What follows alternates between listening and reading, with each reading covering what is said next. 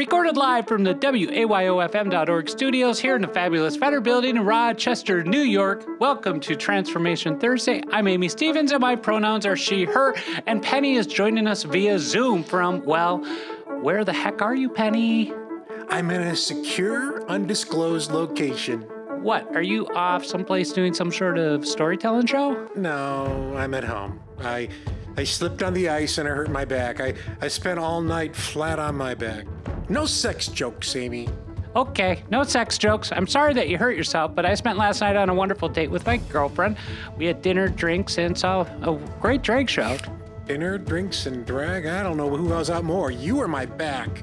So who's there in the studio with you, Amy? Well, today I have Jen Lunsford in the studio with us, an attorney here in Rochester. She'll be talking about her run for the 135th Assembly District, as well as her activism and health care law.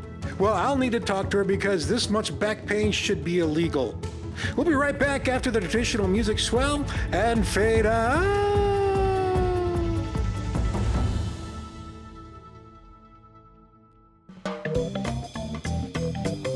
Let's talk about change, Amy. Okay, let me see. It looks like I've got 3/4, a nickel, a Canadian loonie, and a few British tenors from when I was in London, because I'm an international comedian. No, not that change. Change is in transformation.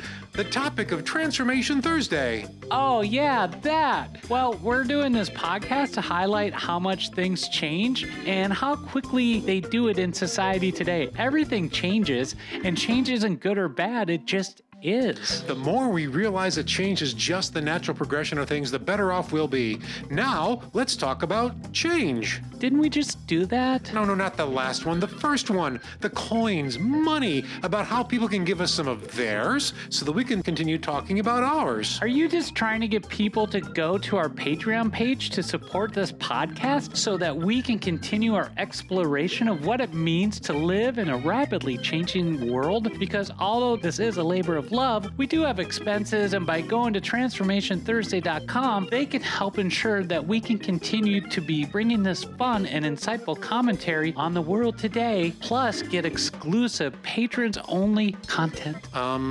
If I say yes, can we get on to our next segment? Oh, God, I hope so. Okay then, transformationthursday.com. Also, can you break a 20 for me? Sure, I can get that to you in euros. Okay, now you're just showing off. Welcome back to Transformation Thursday. I'm Amy Stevens, and my pronouns are she, her. And I'm Penny Sterling, and my pronouns are she, her as well. Our guest today is Jen Lunsford, who has quite the resume. Jen lives in Penfield with her husband, Scott Hildebrandt. Jen's from Long Island, but after a stint as a paralegal in Los Angeles and law school at Boston University, she and Scott came here to Scott's hometown to take a position at Seeger and Shortino, where she advocates for people at some of the most difficult times in their lives. Jen volunteers at a local crisis nursery as well as volunteering her legal services. Jen has dedicated her legal career to helping the injured and disabled people. She also serves as the co-chair of Lawyers for Good Government, a progressive legal activist group, and sits on the board of the Anthony Polesevich Memorial Foundation, which helps families of young children diagnosed with cancer. But my first question for you, Jen, is can you help Amy get her facial surgery covered by insurance? Because the one she has now is killing me.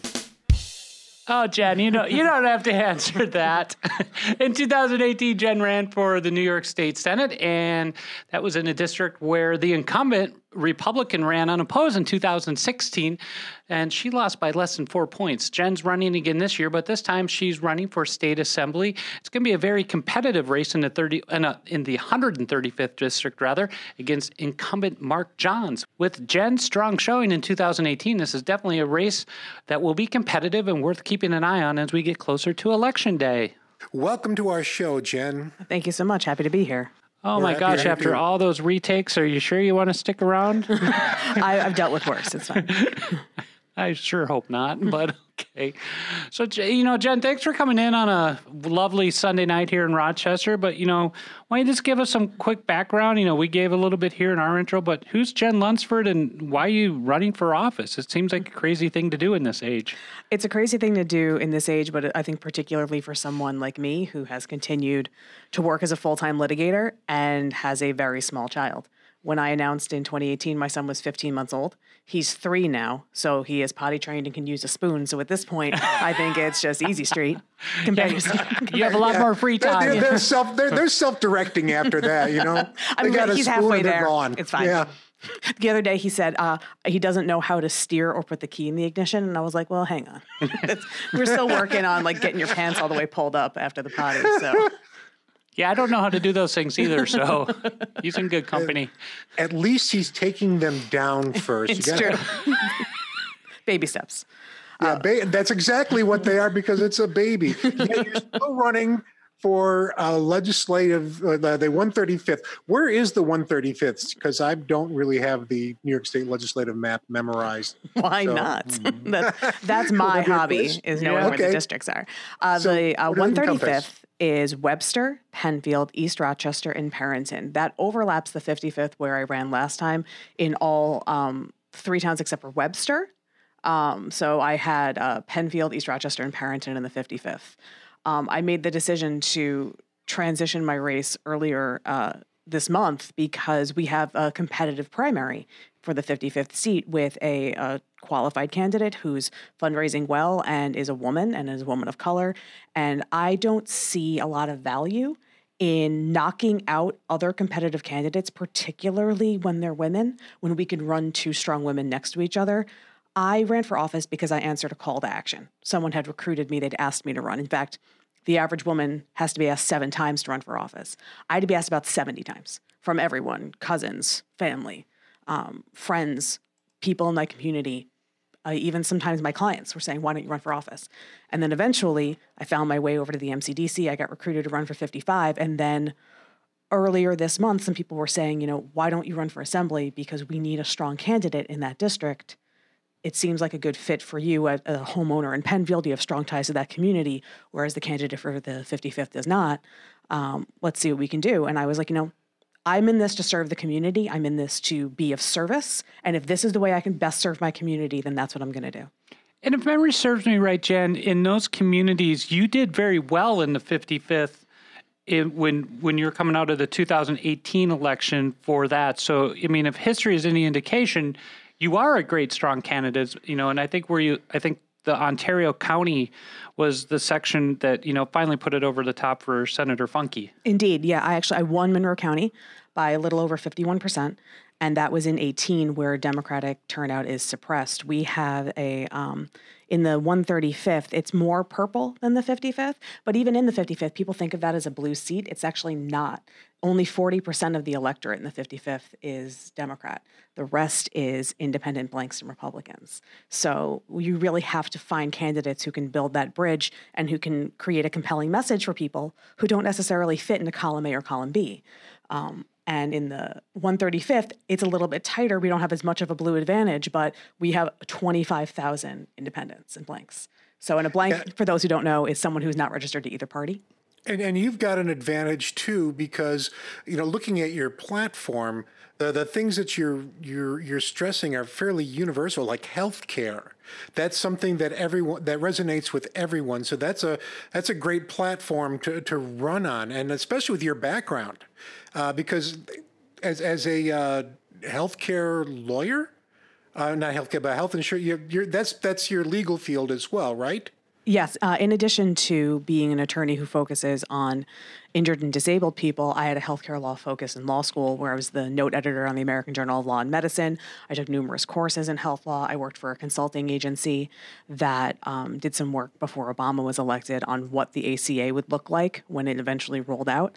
I deal with all kinds of competing health insurers, Medicare, Medicaid, no-fault, workers' compensation. I'm very, very familiar with the way our healthcare system operates, the way it fails people, and the way it could be better. And that's why I've made healthcare a primary platform, both in 2018 and in 2020. You have a personal connection to that, too. Your father he had asthma, as you do, right? Oh, yes. And so that was, and he had COPD. Mm-hmm. Could you explain what COPD is, and how hard was it for him to get the health care that he needed as he neared the end of his life? Sure thing. So COPD is chronic obstructive pulmonary disorder, and that is a condition that often afflicts people who grow up with asthma and then maybe don't take the best care of themselves, or heavy smokers like my father was. My father was a Vietnam War vet, and he had a number of health problems.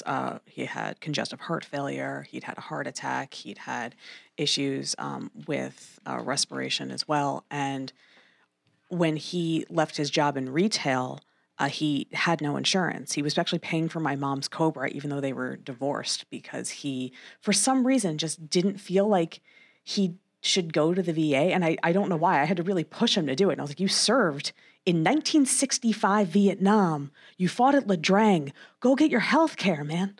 Yeah. What are you doing?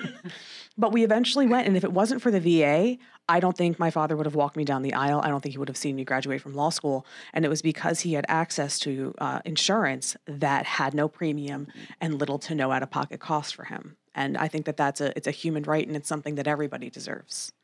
And I think, is that sort of where you're coming from with your healthcare platform? Absolutely, yes. I believe that healthcare is a human right, and that we need to ensure that people are not making healthcare decisions based on whether or not they can afford it. Well, now, how much of that is stuff that you can control on a state level? Well, it all depends on the way you approach it. I've been a proponent of the New York Health Act, which is a single-payer healthcare system that has been proposed for a number of years now. There actually are enough votes in the Senate and the Assembly to pass that bill, and the Assembly has passed it before. The hang-up so far has been getting it brought to the Senate floor. And actually, I might be wrong. The Assembly's actually voted on it. I know that they have the votes. They may have not actually taken a vote, so that could be incorrect. We'll have to research that and hold you to it. But I do know that there are enough votes for it. But I know that there's a lot of hesitancy coming from the governor's office about getting that vote signed in, because the reality is, with a single-payer healthcare system, if we're going to get a little bit into the weeds, is there's a number of factors that have to fall in line before you can make that work, which includes things like getting Medicare and Medicaid waivers from the federal government to convert that money into money that can be used in the state plan. The upfront costs, which would likely require some borrowing for the rollout. And the rollout right now under the bill that's been put up by Assemblyman Gottfried is a 4-year rollout. I think that's a little bit aggressive. We probably need something more like a 6-year rollout, and it would be a considerable upfront cost. But over time, single-payer healthcare systems are a more efficient way to deliver medical care. They're less costly for both the healthcare system and the people receiving the care, and they just make economic sense if you can accept that they're going to cost more right away. Well, and I think for working people, that makes a big difference as well, because, for a lot of years, a solid middle-income family, solid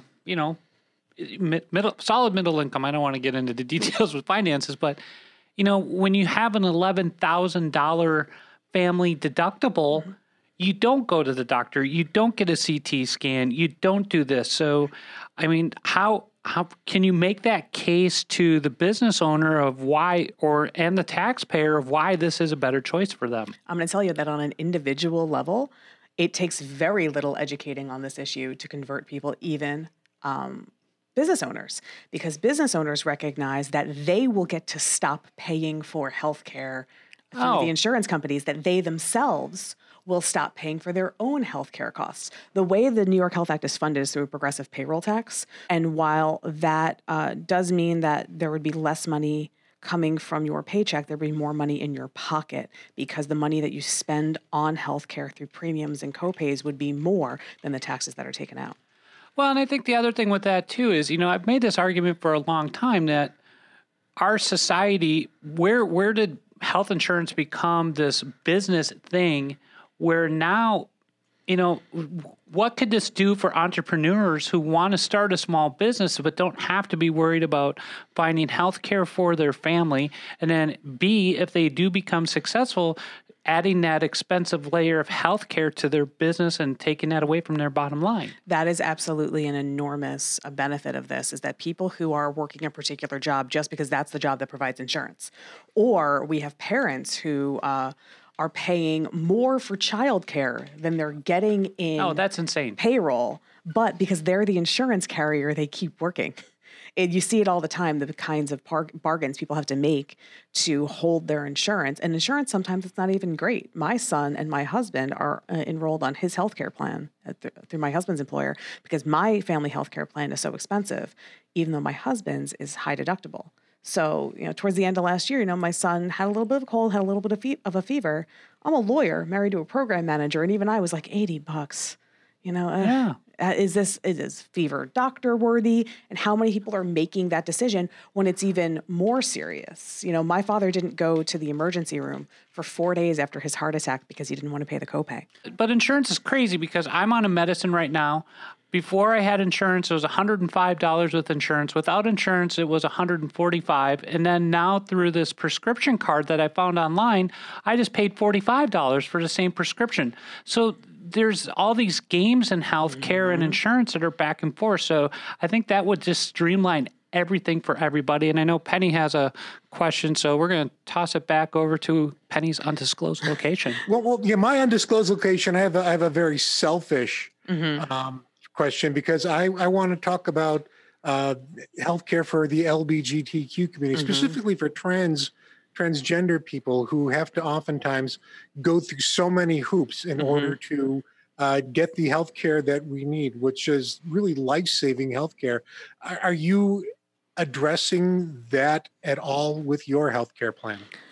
As I sit here right now, cannot recall whether the whether the New York Health Act expressly covers all aspects of things like gender reassignment surgery, but as it pertains to other kinds of healthcare that are important to the LGBT community, screenings and mental health and supportive hormone therapy, I believe that it does. And there's a lot of room, I think, for adding on services as they are deemed medically necessary, which I would consider, after years of treatment, something like gender reassignment surgery to be. I also am a proponent of including, right now, I don't know if you're familiar with this, but at the end of the term in 17, as we went into 18, no, I guess it would have been the 2018 term, New York State passed a law that required health insurers to include infertility treatments for people who were medically infertile, and that only applied to heterosexual couples. It did not apply to same-sex couples. How does that happen in this day and age in this state? That's the sausage machine. That's what happens when you go in and you need the votes. And that was how they cut that down the line. And I know that that's something that's being brought up now to try to expand that. I've had a friend of mine actually come to me as an attorney and say, can we bring a due process challenge to that? And I think you could. Because if somebody's medically infertile, I don't think it matters how it is they intend to become fertilized if they, and I don't know that would withstand a legal challenge, frankly. But I would like to make sure that that's a thing that gets included in any healthcare plan moving forward. And even if it's not included in the healthcare plan, that's just an issue we address with regard to that particular bill, which is generally referred to as the IVF mandate.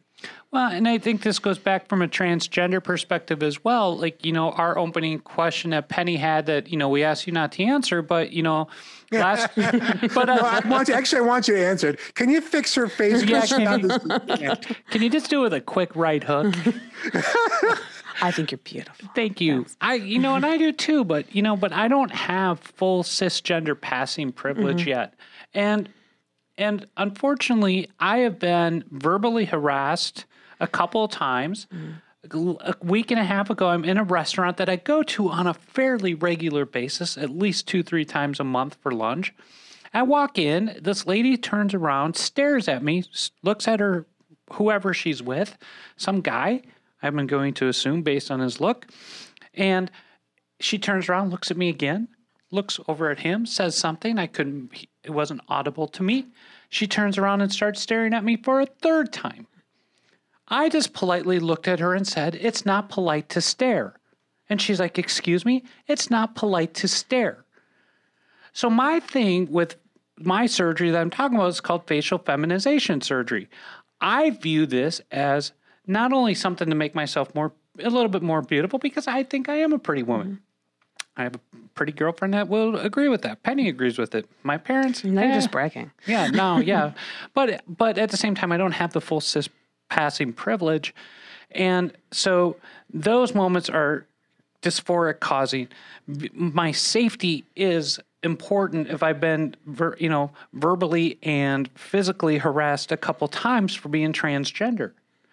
Even though we live in New York State, and I've had to explain this to people around the country and around the world that I interact with, I go 15, 20 minutes either way of us from downtown Rochester here. I'm in some very rural areas that could be very dangerous for me.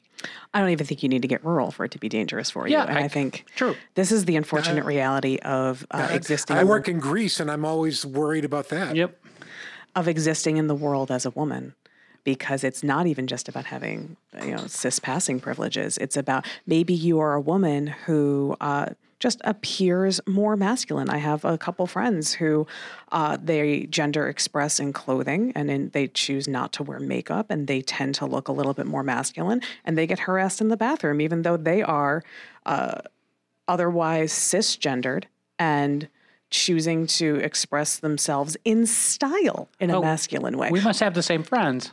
Or God forbid, maybe you're just not the world's most attractive woman and you have to exist in a world that judges you for that. Or you're a very attractive woman and you exist in the world where people judge you for that. It's a very, very fine line to walk for anyone living as a woman. I can tell you that as a girl who was 5'5" and a B cup when she was 12, I have been dealing with this for quite some time. Well, and but that also, and I learned this very quick, and I've mentioned this in other podcasts in our show and over the years is, my first time I went to a meeting as Amy, I was quickly dismissed, probably one for being a woman and two for being transgender.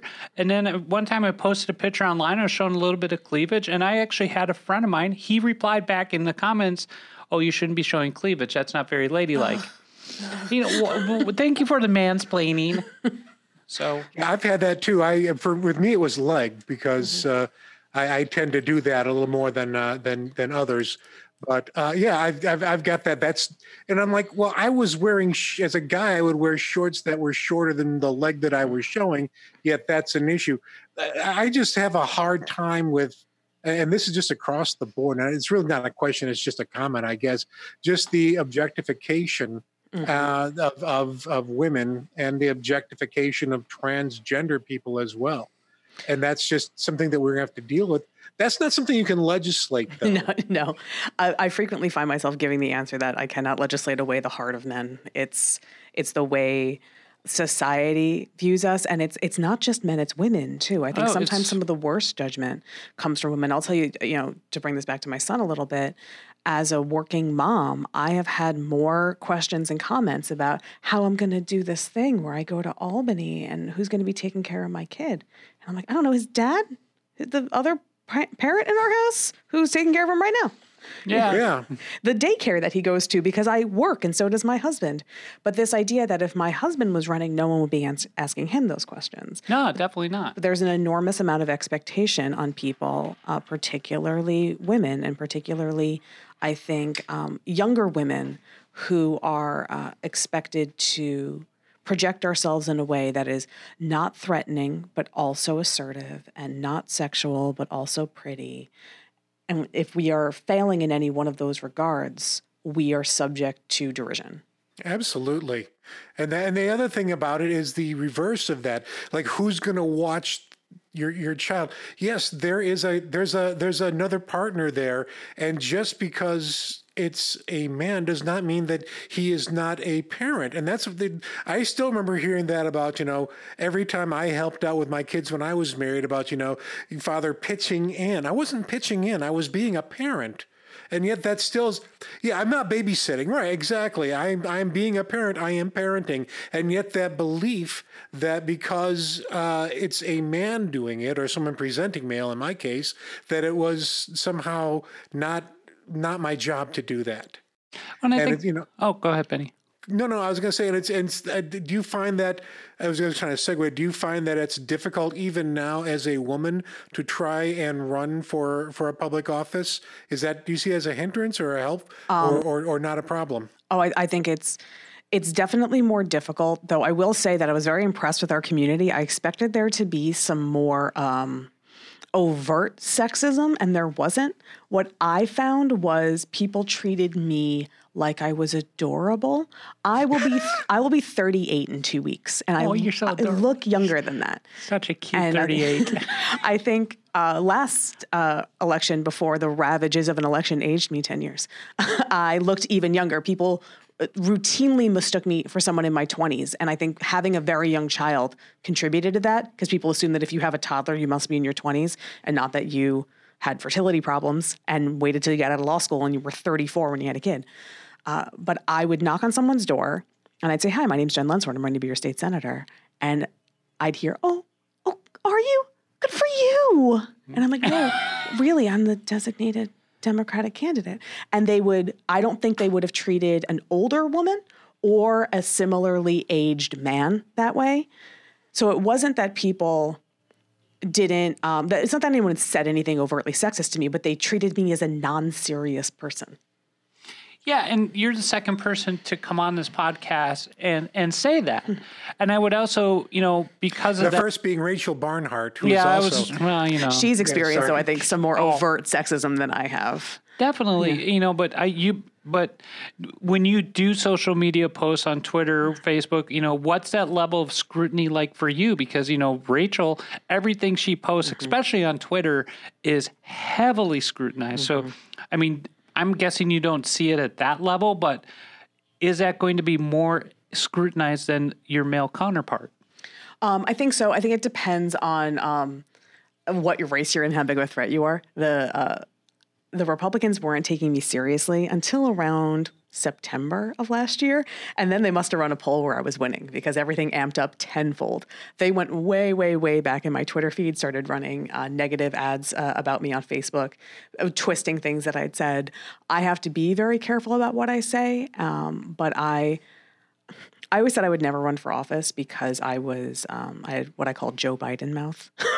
I don't think before I say things. But there's our soundbite.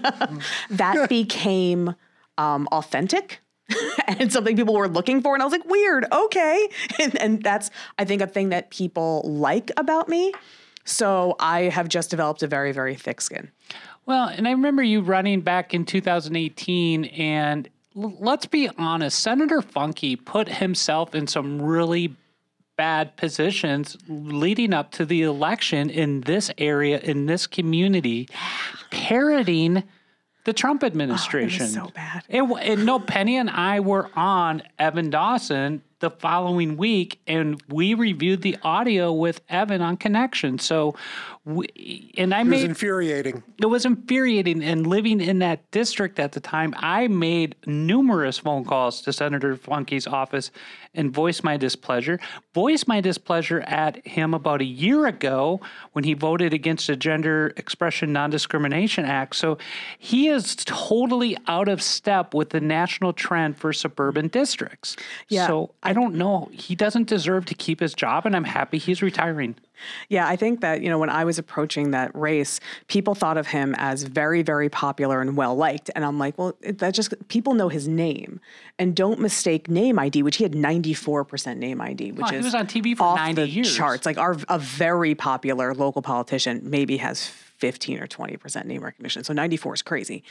And people thought of him as like the nice guy from the TV. And I was like, it's because you're not listening to what he says. He refused to debate me, understandably. So, and he didn't need to. I mean, that was that's a thing. There's nothing that he was going to get out of that because it would just make him look bad. He showed up at a forum at the University of Rochester, and it was me and him and Jeremy Cooney and Joe Robach, and we were asked a number of questions, and one of the questions was about gender. And the way the room was set up, it was a lecture hall, so it was kind of stadium seating. And Joe Robach and Senator Funke had kind of lined up their office right at eye level. So they were looking at people who agreed with them. And Senator Funke got like 60% of the way through that question and he was doing okay. And he almost got out. And then he doubled back to be like, and about the bathroom thing. And I was like, my God. You almost got out, man.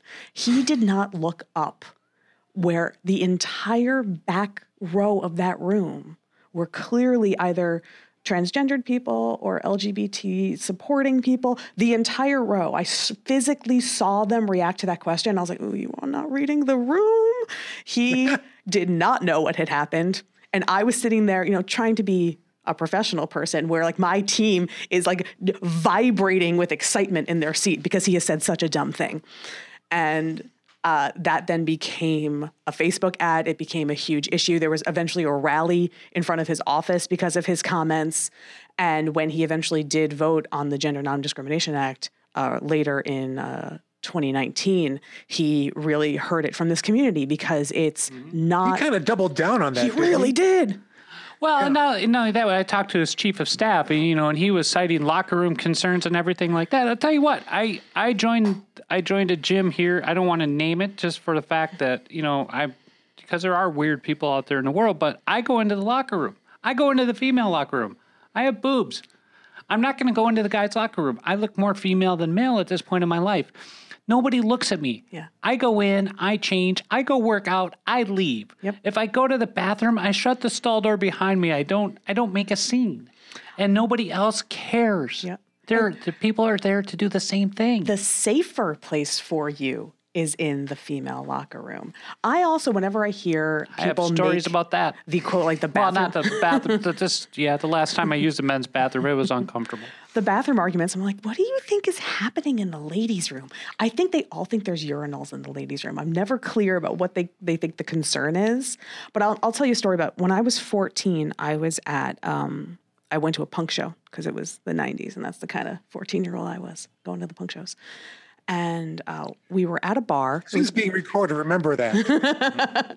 It was all ages, and there was a band playing, and a person walked in, not gender conforming, not cis passing, wearing a very provocative mini dress, and went to use the ladies' restroom. And I remember a huge to-do when the bouncer followed this person in and physically lifted them up and threw them out the door. And I was like, but where was that person supposed to go? I'm like, I'm looking at this room of punk rock kids and older adults. I'm like, that person cannot go in the men's room. That would be a much worse situation. I would much rather that person be in the restroom with me than what could happen to them in the men's room in this environment. And that was a moment that really solidified for me a desire to fight for people to have the right to be safe because they need to pee somewhere.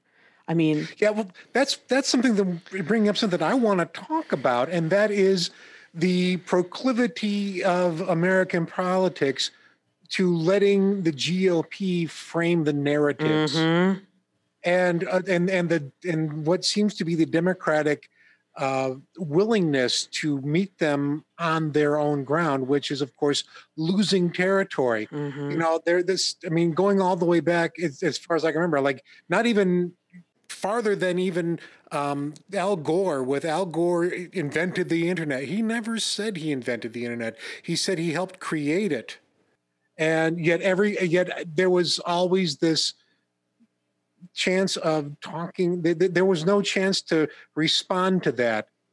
How do you do that? Are you finding like Republicans trying to frame things in ways that do not put you in a good light? And do you consciously like try to reframe the question? I have to be careful about what I say because I can't leave open sound bites. Like I've even already said something where I'm like, oh, you could cut that up and cut off the end of my sentence and make that a thing. And I already know that, like, because I took a breath in the middle of a sentence, that part of it could be taken out of context and turned into whatever. And I just accept that's how I live. The reality is Republicans are much better at messaging than Democrats are. And I think that there's a variety of reasons for that. One of them being is that Democrats really care that we tell you how things work. I'm guilty of this too. I'm a full-blown nerd. I'm a real wonky person. And if you want to talk to me about a bill, I'm going to give you background and context and let you know why I think a change needs to be made and how I can make that change. And a Republican is going to get up and they're going to give you one sentence with some razzle-dazzle. And too many people are like, oh yeah, that sounds nice, even though it doesn't mean anything. And it ends up having the effect they don't want it to. And you see that in the abortion debate. You see that, for example, pro-life. Man, did we lose the messaging war when we lost pro-life. The partial birth abortion ban.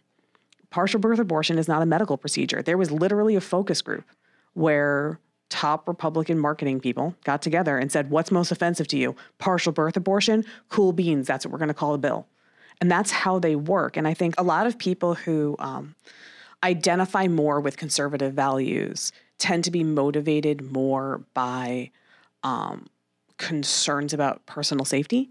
So it's easy to say, I'll take you back to something that happened in 2018 when Governor Cuomo was trying to enfranchise people who were serving parole. They were out of jail and they had not yet been paroled. And it wasn't until the end of parole when we give people who had been in jail their vote back. He said, well, you're out on parole. I'm going to give you your vote back. That was Democrats want felons to vote, not people who have already served their time and are out should be able to vote, particularly because of the unique perspective they can give from having been in the prison system. You know? Yeah, let's call it what it is. They're fear mongers. Yes. That's what they do, and they prey on emotion, and I keep on going back to the Aaron Sorkin line in An American President, where he's talking when he's talking about his opponents, is he has no interest in telling you how to fix it. He's only interested in telling you who to blame for it, and so.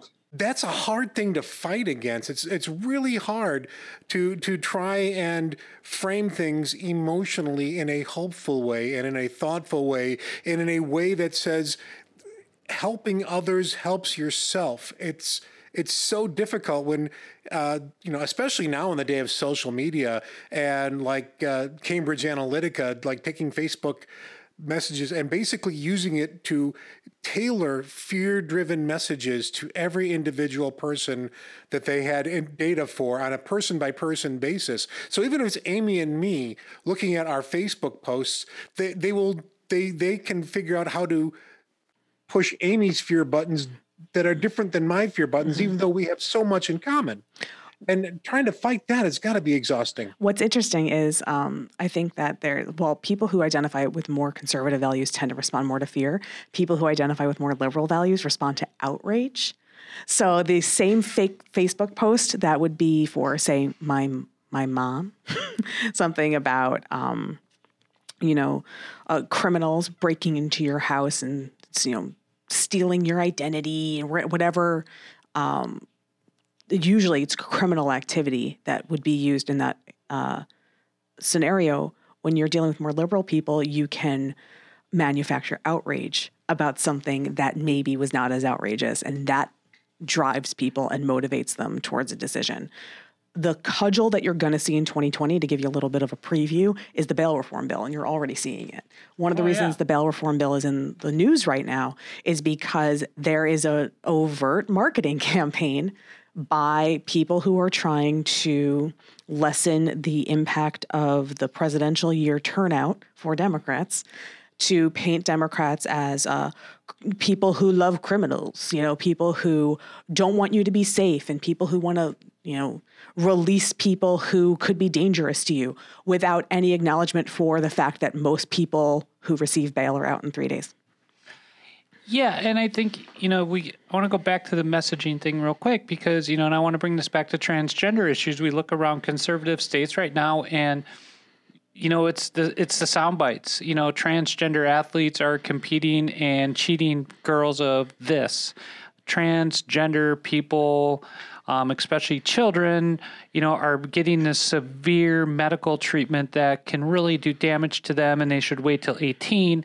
But that's not even near truth, but in this day and age, and we've asked this of other guests, but in this day of age, those headlines and those sound bites pass a sniff test for a lot of people. So when they hear them on the local radio news, Fox News, or when they're scrolling through their Facebook feed, that passes a sniff test. How can Democrats combat that?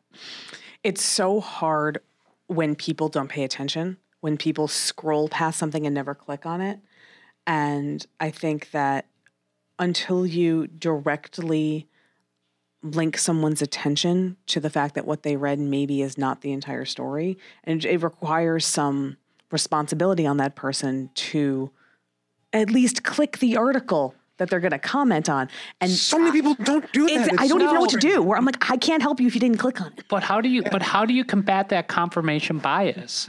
And I think do you target conservative people and say transgender healthcare saves children's lives, period? And do you run that type of messaging and counter? I don't know how you do it in this age, because I think Penny and I, in what we look for, we're a long form interview show. We dive deep into these interviews. This isn't the shallow end of the pool. And so how do you get more people into the deep end? I don't know. I'm going to tell a story because I'm a nerd. Please tell a story. This, you're in the right company. So, Justice Kennedy wrote a very difficult Supreme Court decision in Bowers v. Hardwick that made some decisions that negatively affected the LGBT community. I'm going to summarize here so as not to get into it. And then in Lawrence v. Texas, overturned those decisions, where basically he said in Bowers v. Hardwick that states could make laws limiting the kinds of sexual conduct that same-sex people might have together, that heterosexual people may not have together. And then in Lawrence v. Texas said, no, you can't, because there's a due process problem there and an equal protection problem there, actually. We'll get into the fact that who made the equal protection argument, neither here nor there. But what happened to Justice Kennedy in between Bowers and Lawrence? And the answer is he found out one of his clerks was gay. He realized that he knew someone and cared for someone, and that person was a kind of person he had an opinion about. And for many people, they need to have a personal interaction with someone to be like, oh, you're just a person. You're not a caricature. You're not a monster. I just last night went out to see Jojo Rabbit with my husband. Did you see Jojo Rabbit? Last night? Yes, last night at Pittsford. Little theater. Yeah, sorry. I needed to go. No, she's not your girlfriend, Amy. I needed to go to the 9:35. I ran into another friend there, so hey. I had to put my kid to bed. The little timing wasn't working out. But in Jojo Rabbit, it's about a Nazi youth who falls in love with a Jewish girl because he spent enough time with her and realized she didn't have horns and scales, and that's a real thing. That's seeing that someone is human and that they are just like you is really the best way of teaching people empathy. Yeah, that's exactly what Amy and I both do. That's the bottom line of why I do the shows that I do, is to humanize the fact that that I am just a person. Amy is just a person. We are neither more or less than anybody else. And you're the fact cooler than other people, though, and that's probably that's really just because of who we are, not because of our gender. But no, it's very important that we do that, and it's also freaking exhausting to do it all the time too, and responding to this stuff all the time as well. The bathroom stuff is like, we want to protect our kids, so we don't want transgenders in the locker room. I said, well, how do you feel about coaches in the locker room? Because if you show me one instance where someone claims to be transgender who is sexually assaulting someone, which I don't think has even happened, I'll show you 1,000 where it's been coaches. Are you against coaches? Are you against priests, stepfathers, brothers, uncles, football players?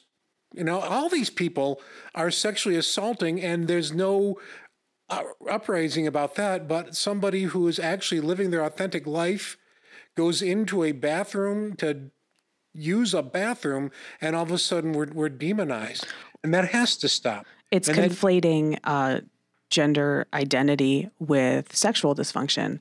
And thank you. A thing that I always say is, so we have people who are convicted child molesters. They have to register. They have to tell everyone in their neighborhood that they moved in there. They can't live within a certain distance of a school, but they can go to McDonald's and use the bathroom because they're human beings who need to use the bathroom. We don't have a rule that keeps convicted, registered child molesters out of public bathrooms. They're a far bigger threat than a person who looks male wearing a dress. What is your concern, really? It's all about power, and it's all about the use of power.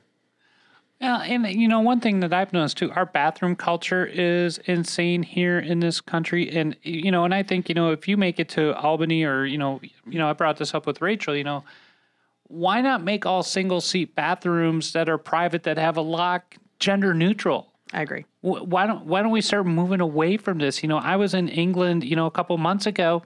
And, we were at bars and clubs and other places, and they had true gender-neutral bathrooms. You go in, you shut the doors go from floor to ceiling, no gaps. You go in, you do your business, you walk out, you wash your hands, and you leave. Well, I mean, can we just talk about Americans and the fact that our bathroom stalls don't go all the way to the floor? That's a whole separate issue. Why do we do that? I don't understand. You should do stand-up. And don't get me started about the toilet paper. She can read a room, too. It's a whole scene. Yes, she can. The fact, whenever I go to Europe, I'm like, they must think we're crazy people when they come here. And you can check to see if someone's on the toilet by looking through the crack in the door. It's a crazy thing. Well, but also I've also been in bathrooms overseas where there's urinals and there's women walking by that can see the people peeing. It's just nobody, the way different cultures view the body and view sex and all this stuff it's just part of life. That's just from the puritanical era is what it is. It's puritanical and it's weird, and it makes sex and it makes gender weird in this country, and it doesn't need to be. And I'm really glad that you're trying to move people away that. I'm really glad for anybody who is willing to reframe the discussion and move things forward. I'm really glad that you're doing this. Where are you in the polls right now when you're in this? We don't poll this early. Polls are not really useful until deeper into the election right now, especially because I don't have a primary in June. And it used to be, and this is the first year, or rather last year was the first year we did primaries in June. Primaries used to be in September. That's crazy. Wow. But yeah, a poll doesn't really have a ton of value until the summer, unless you're polling things like name ID and issues. Because people don't, especially for state races, go ask the majority of people if they know who their assembly person is at all. It's kind of a rule of thumb that you don't reference your opponent's name. But I found if I said I was running against Rich Funky, people went, "Oh, great." And I had to say his name, and it helped me because it helped people orient themselves to the seat. And it's harder with Mark Johns because people don't know him like they know Senator Funky. I know someone who's, lived in Webster for 20 years. Mark Johns was a Webster town board person before he's the assembly person, and they have no idea who he is. I just got a letter from him. Because I registered to vote in the district, so that's the only reason why I could know his name. I got some kind of recycling flyer, but also I see him, so more than other people, I run into him. You're like, "Hey, it's you again." I gotta say, he's actually very sweet. Did you recycle the recycling flyer? I did. I'm a very good recycler. Very good. Yes. So let me ask you a quick question. And so, Jen Lunsford's running again. Hopefully we'll have you on closer to the election if your schedule permits. But, why, give us the 1 minute elevator speech on why Jen Lunsford this year. We need to have regular people who live the lives of the people in this district at the table in Albany. And in the 135th, we haven't had someone in the majority in over a decade. And the reason having someone in the majority matters is because when funding decisions are made for the district, they are made with the majority in mind first. And that means in the assembly, Democrats. So party politics aside, the reality is that electing a Democrat matters. I am a working mom. I am a homeowner. I am an attorney with 10 years of experience helping people in this district deal with some of the most difficult times in their lives. And I have the right skills and experience to advocate for the people of the 135th in Albany and make sure that we have a seat at the table, something that we've desperately needed. I'm so glad you came on And I'm so glad we had a chance to talk to you. And I do want you to come back. And I just want to start swapping stories about going to concerts in high school. I think that's what we should do. I think that's what we should do our next podcast, Amy. Next series of podcasts. We could just have people in who are like very important people and just talk about how much they screwed up in high school and in college and the mistakes that they made. I was such a that could be the podcast. The mistakes we made could be the podcast. Would you come on that, Jen? I was such a nerd. It would be so lame. The mistakes I made would be like, you'd be like, you're the lamest person I've ever met. I just was, because I applied for graduate school recently, I was just looking at my college, my undergraduate transcripts. I'm like, what the hell did I do for 6 years? And that's like, I graduated in the top 10% of my class, and I was like in all the honor societies. Humble brag. I'm calling it right now. I was in the gifted and talented program in 6th grade, and I did extra homework. You're apologizing about it. Yeah, I know. I'm such a dork. You're remarkably well adjusted for being labeled gifted and talented. It's all right. So real quick, I have one final question then. So we're gonna go around. We're gonna start with Penny. We'll go to Jen and then me since I'm asking the question, but what were your first concerts, Penny? My first concert was Foghat and Peter Frampton. Wow. Yeah, I know, I'm old. Frampton Comes Alive. It was actually part of the tour that he did when that album came out. I was following Peter Frampton before that, and then I dropped it because he was just too damn popular. Was he on social media then? There was no social media was Reader's Digest. Really, that's all it was. There was no such thing. I was that, and then the third person on there was Gary Williams, the Dream Weaver. Wow, and he sucked. But Foghat was really good. So that was my very first. Okay, Jen, what was your first concert? I went to see Green Day on the Insomniac tour, and an Albany-based group called the River Rats opened for them. And I tell the kids now, they're like, I had to go outside in the dead of night and wait at a music store in the cold for it to open so that I could buy the tickets so I could get on the floor. And they handed me a piece of paper that was like a real ticket that I had to give to a person, and I had to not lose them for 5 months.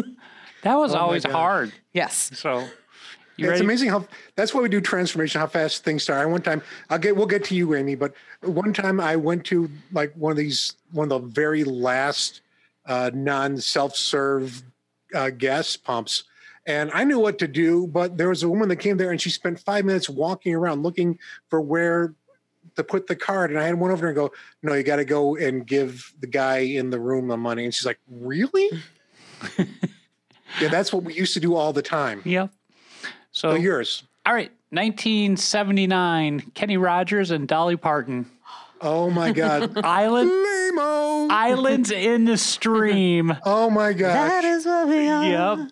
That was amazing. That was like, Coward of the County, Gambler. Yeah, you know when to hold them, Amy, and you know when to fold them. That's right. So, Jen Lunsford, it's been wonderful having you on. I want to have you come back just to chat. So maybe after you get elected and you're home, let's have you on and catch up on how things are in Albany and how things are going for you personally. Wonderful. I'd be happy to do so. Thank you. All right. Thanks. And we'll be right back with more Transformation Thursday and wrap this show up in about 30 seconds or so. If you'd like to support Transformation Thursday, you can do so in the following ways. On Facebook, like the Transformation Thursday podcast. To support us financially, you can do so by going to our Patreon page by typing www.transformationthursday.com into your browser of choice. On Spotify, Google Podcasts, and or Apple Podcasts, please subscribe to Transformation Thursday. And on Apple Podcasts, please give us a 5-star rating and write us a short review. It's free and it really helps to get Transformation Thursday out to a broader audience. Finally, Transformation Thursday is copyrighted material, all rights reserved, 2019. Welcome back to Transformation Thursday. I am Amy Stevens. My pronouns are she, her. That was one fantastic interview, Penny, with the wonderful Jen Lunsford. A lot to take out of that, but I think you and I are kind of hitting on some similar points here with our takeaways tonight. So we'll start with you. My big one was the healthcare issue. It's such an important issue in our country. It is such a relief to hear people talking about and acknowledging that healthcare is an issue. It is a gigantic drain, one of the two biggest drains on families, healthcare and college education. I'm glad that she's also daycare. Daycare, yeah. That's the family issues, family leave. That's another one. These are issues that are no-brainers in the rest of the developed world, what's known as first world countries. But for us here in the United States, these, for some reason, are considered to be unworkable because they're going to be socialism or something, but it's not. And I love the fact that she is a lawyer with a history and an understanding about healthcare law and insurance and all these things. So that makes her such a great ally. I'm a little bit, I mean, there's nothing that you can do. There's nothing that the Republicans can come up against that. They've been flying around railing against it for what, 12 years now, and they still haven't come up with anything. I mean, in the mid 90s, Hillary Clinton was working on something with the Clinton administration on healthcare. Yeah. So I mean, this is multi-generational at this point. Yeah, and even Barack Obama, he took the healthcare system that was devised by his opponent, who was a Republican, and the Republicans were still against it. So that's all they are, is against it. So it's great to have people in the office who are moving towards a more sustainable healthcare plan. And that was my takeaway. Well, and you look at healthcare, you made a point about, Obama took Obamacare and modeled it after Mitt Romney's plan in Massachusetts. And that's where he took that from. But part of that was, and this is genius on the Republicans because nobody remembers this. The reason why there are such high deductible plans and HSAs in Obamacare is because the Republicans wanted them in there. Yeah. And so now we are saddled with, I had health insurance that I was paying nearly 10% of my gross in, and I still couldn't afford to use it because I had an $11,000 family deductible. Let that sit in. $11,000 family deductible. That means doctor visits, surgeons, x-rays, anything was out of my pocket first. It's crazy. I'm glad that that's being addressed. I'm glad that there's somebody who's sane and sensible who is running for the office. Well, health insurance isn't health care. It's literally, it's lining somebody else's pocket. Yeah. It shouldn't be profit making. No. And that's the fall down in American healthcare right now. Well, and everybody bows at the altar of, capitalism, but that's another thing. And, I think this is a good segue into my takeaway from this, and it's going to stay on this healthcare track and I mentioned this in the interview with Jen, is businesses are saddled with this health insurance responsibility. And if they didn't have to, they wouldn't want to manage this stuff. Think about everything involved with human resources that goes into this thing at bigger, medium-sized companies, small-sized companies. Think about the entrepreneurs out there who are not taking that chance because they are concerned about health insurance and what that would do for their family if they didn't have it. So we are losing innovation here in this country because we do not have a universal healthcare system that takes care of basic needs for everybody. And like I know, my back, you should be taking care of my back and my face, for God's sakes, right? Yeah. Oh, yeah. Okay. I would give them your face over my back, but no. Seriously, it's you. Everything that you said is correct. Yeah, and it's just absolutely crazy, and so at least in Canada, the United Kingdom, and I know conservatives love to rail against socialized medicine. It's not without issues. It's not without its problems, but at least in those countries and other European countries and industrialized nations that have socialized medicine, at least there's a base level of care that's available for you just for being alive in that country. Now, no system is perfect. No. And we're not asking for a perfect system. We're just asking for a system that's not going to kill the people that it's supposed to be helping. Yeah, it's funny because if you remember, one of the arguments in Obamacare against Obamacare was death panels. So right now, health insurance companies are your death panels instead of a government bureaucrat. So either way, somebody's making a choice. What's that? And it's killing me. I thought that was my face. Worse than my back. Well, that too, and my back. Lots of things killing me. So I think I'm just going to end up staying here in my house and dying, Amy. And then you can, if I'm not there next Sunday, you'll know why. Well, that's still an undisclosed location, right?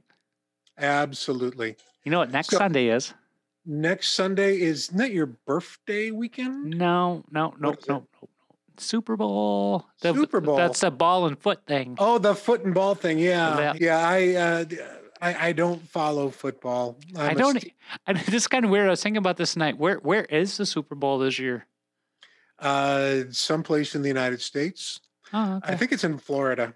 I could care less. Yeah, me too. Which is really weird. Yeah. Because I used to be very sports oriented. Sports.